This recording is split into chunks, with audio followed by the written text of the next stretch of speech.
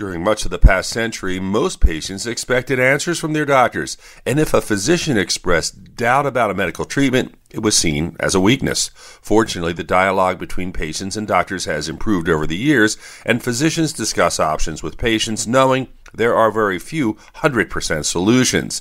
Similar messaging is important for COVID. It can be argued that testing, vaccines, and medications designed to attack the virus have been some of the greatest developments in medical history.